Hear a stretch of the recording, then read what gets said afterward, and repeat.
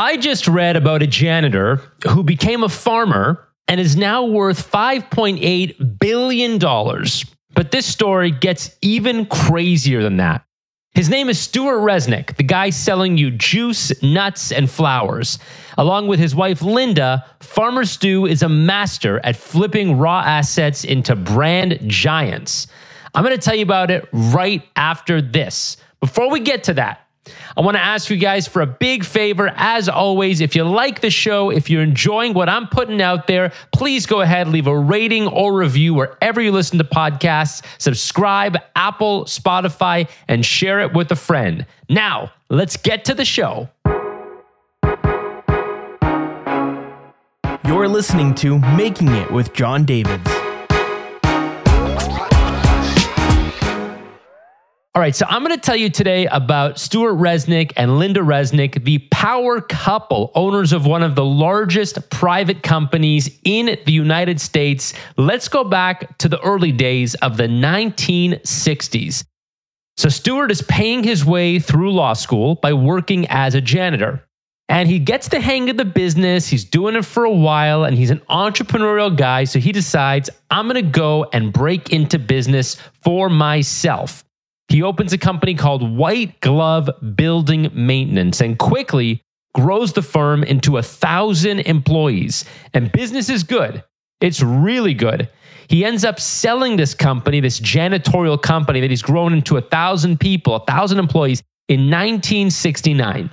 And it's around this time in 1969 that Stuart meets a marketing whiz named Linda. She's been working as an advertising executive, owns her own ad agency. They get married and they have big plans.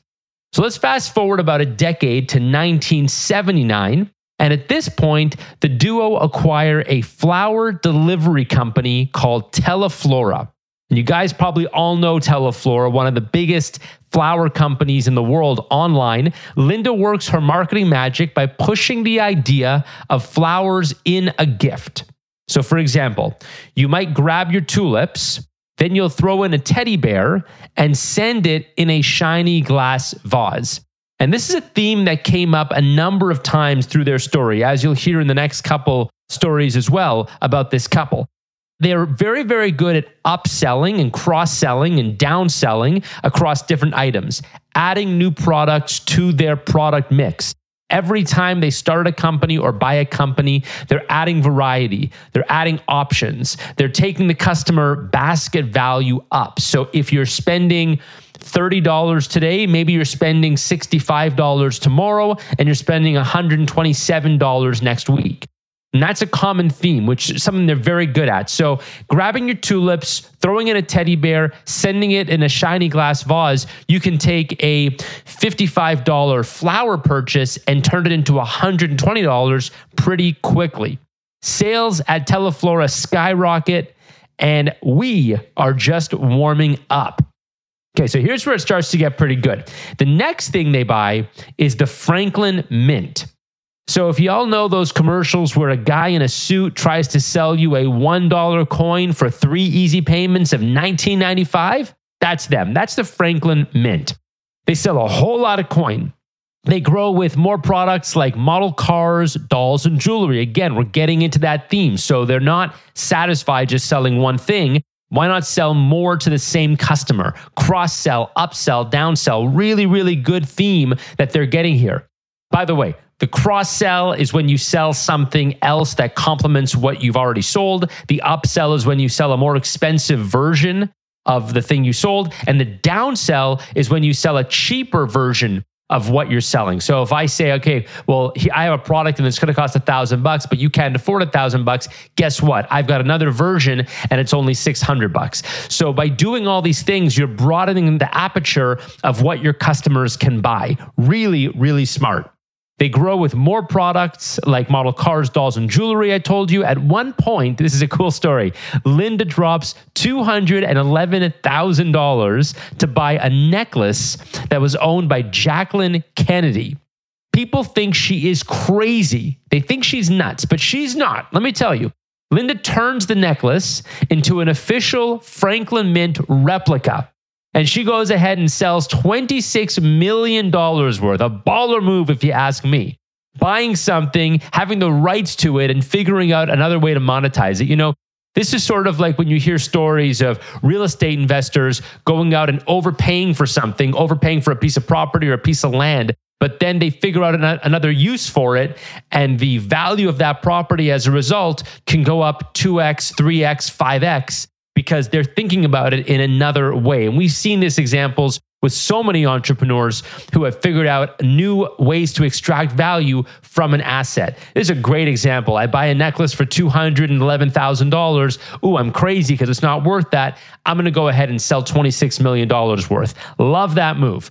But where is Farmer Stu this whole time? We're talking about Linda. Stuart Resnick has been busy, really busy. Stuart's been buying land. Buying a lot of farmland. They initially started to buy farmland, I think it was in the 80s, as a hedge against cash, as an inflation hedge. Let's buy land to own it and to be able to invest in it. And what kind of farmland are they buying? Almond farm, pistachio farm, pomegranate farm. And this is where the story gets really, really good because they launch what becomes the Wonderful Company. And the Wonderful Company, if you check out wonderful.com, that's their business. It's their diversified holding company. Probably, it's a private company, so we don't know any of the numbers for sure, but it's probably among the largest privately held companies in the United States. So what are some of their big products? Well, they sell Wonderful pistachios and almonds. They sell Palm Wonderful pomegranate juice. They sell Wonderful Halos mandarins. So they're selling millions and millions of all these items, and they're selling millions of lemons and limes every year. Whatever they can farm, whatever they can harvest, they're selling in huge numbers. The Resnicks are numero uno in just about every category they play in. Not bad for a couple of farmers. Quick break while I tell you about DemandScope. This is my new agency where we help you blow up your social media so you can blow up your income. DemandScope works with entrepreneurs and business owners to develop their personal brands across LinkedIn, Twitter, Instagram, TikTok, and beyond, using the power of personal brand building to drive your business forward in a big way. It's time to turn your social media feed into a customer acquisition engine. Learn more at demandscope.co. That's demandscope.co. So let me start with my takeaways. So first off, Stuart and Linda are unlocking huge value pretty much across the board in very boring, simple stuff. We're talking about flowers, coins, nuts. These are not crazy, eccentric things. We're not talking about high-tech, artificial intelligence, self-driving cars, nothing crazy. We're talking about almonds, pistachios, and flowers. These things are about as exciting as bottled water, which I didn't mention they also own. They own Fiji Water, that high-end water brand. But that's actually my favorite part of the story because great marketing needs to work even when your product is vanilla. And I'm going to tell you in a minute about some of the awesome marketing campaigns they've run.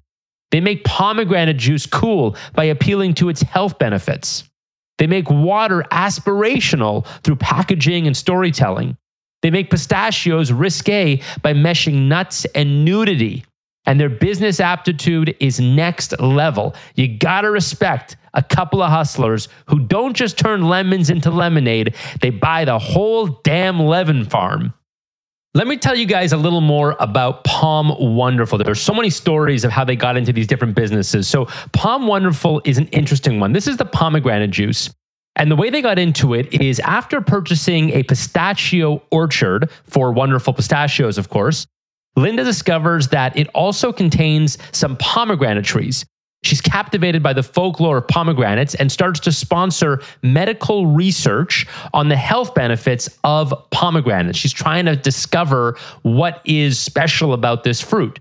She receives positive results and decides to launch a pomegranate juice beverage. She actually designed the early logo herself, that famous palm with the heart for the O, and comes up with the famous hourglass-shaped bottle. If you've seen Palm Wonderful in the grocery store, they have that hourglass-shaped bottle. They've launched many, many other products with the Palm Wonderful brand. So they've launched iced coffee, they've launched an energy drink, they've launched a recovery beverage, like all these different flavors and use cases. But the idea here is that she's really creating a legend and all kinds of ancillary benefits out of this beverage. Again, making something that's boring interesting, creating an origin story, creating almost a myth behind this beverage. Palm Wonderful has actually gotten into trouble for making claims. That's all been cleared up. And now it's, I believe, the number one pomegranate juice in the world. I might be wrong about that, but it's certainly in the top 3. Let's talk about pistachios, wonderful pistachios. This is actually how I discovered them. The first time I discovered the Resnicks and this company, the wonderful companies, because I actually love pistachios. True. Fun fact about John David's, I love pistachios. So the advertising for Wonderful Pistachios is, again, kind of legendary. They've teamed up with all kinds of celebrities, Charlie Sheen, Dennis Rodman, Stephen Colbert. They run incredibly risque advertising. They've teamed up with the movie The Grinch, and they use the phrase, green and salty, just like my nuts. They had the Grinch say, green and salty, just like my nuts. That sounds great. That makes me want a pistachio right now. They did a whole thing about sometimes naked is better, sometimes nudity is better. So again, they're talking about taking the shell off so you can have pistachios that are de-shelled. They're really bringing a risque type of marketing to this, family product. We're talking about nuts here. So I love that. I love the fact that they've gone out on a limb and done something really special on the marketing side. I love businesses that are what I call sawdust businesses or waste product businesses, coming up with ways to use a product or an asset when it's not otherwise being used, when it would be a trash product. I've talked about this before. I've done tweets and LinkedIn posts on it. You guys know my examples, everything from Uber and Airbnb to examples like creating fire logs out of the wax and sawdust, and that turns into fire logs. I told you about the fire log company that sold for 9 figures. They did that with pomegranates, and I'm sure they've done it with other things also. I mean, this family is really, really crafty, but realizing you have a pomegranate tree growing in your orchard, or maybe many pomegranate trees, and then deciding, hey, we can actually use this product. Let's not just toss it away or sell it as a raw material. Let's build what will eventually become a $1 billion brand out of it. Amazingly smart, and what a great way to build a business. The one big criticism that you will find if you research this couple comes from water. So it takes a lot of water when you own that many farms, and they're clearly the largest farm owners in California. And so they buy a lot of water on the open market in order to feed their crops. And they get a lot of criticism for this because California is notoriously short on water. So the one thing, I was doing some research on this thing, and essentially what the wonderful company says is that they prioritize water rights when purchasing farmland.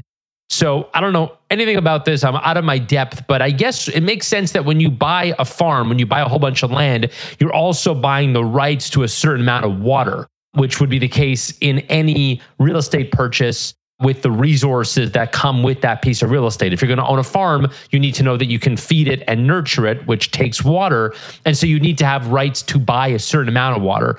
Now, you can say that, but when you go ahead and do it, you can say, oh, well, we have the right to buy 30% of the water or 50% of the water that goes to all the farms in California. You're, of course, going to have a PR problem. So I have no idea. I'm sure the folks at the wonderful company would say that they're buying the appropriate amount of water and they have every right to do so.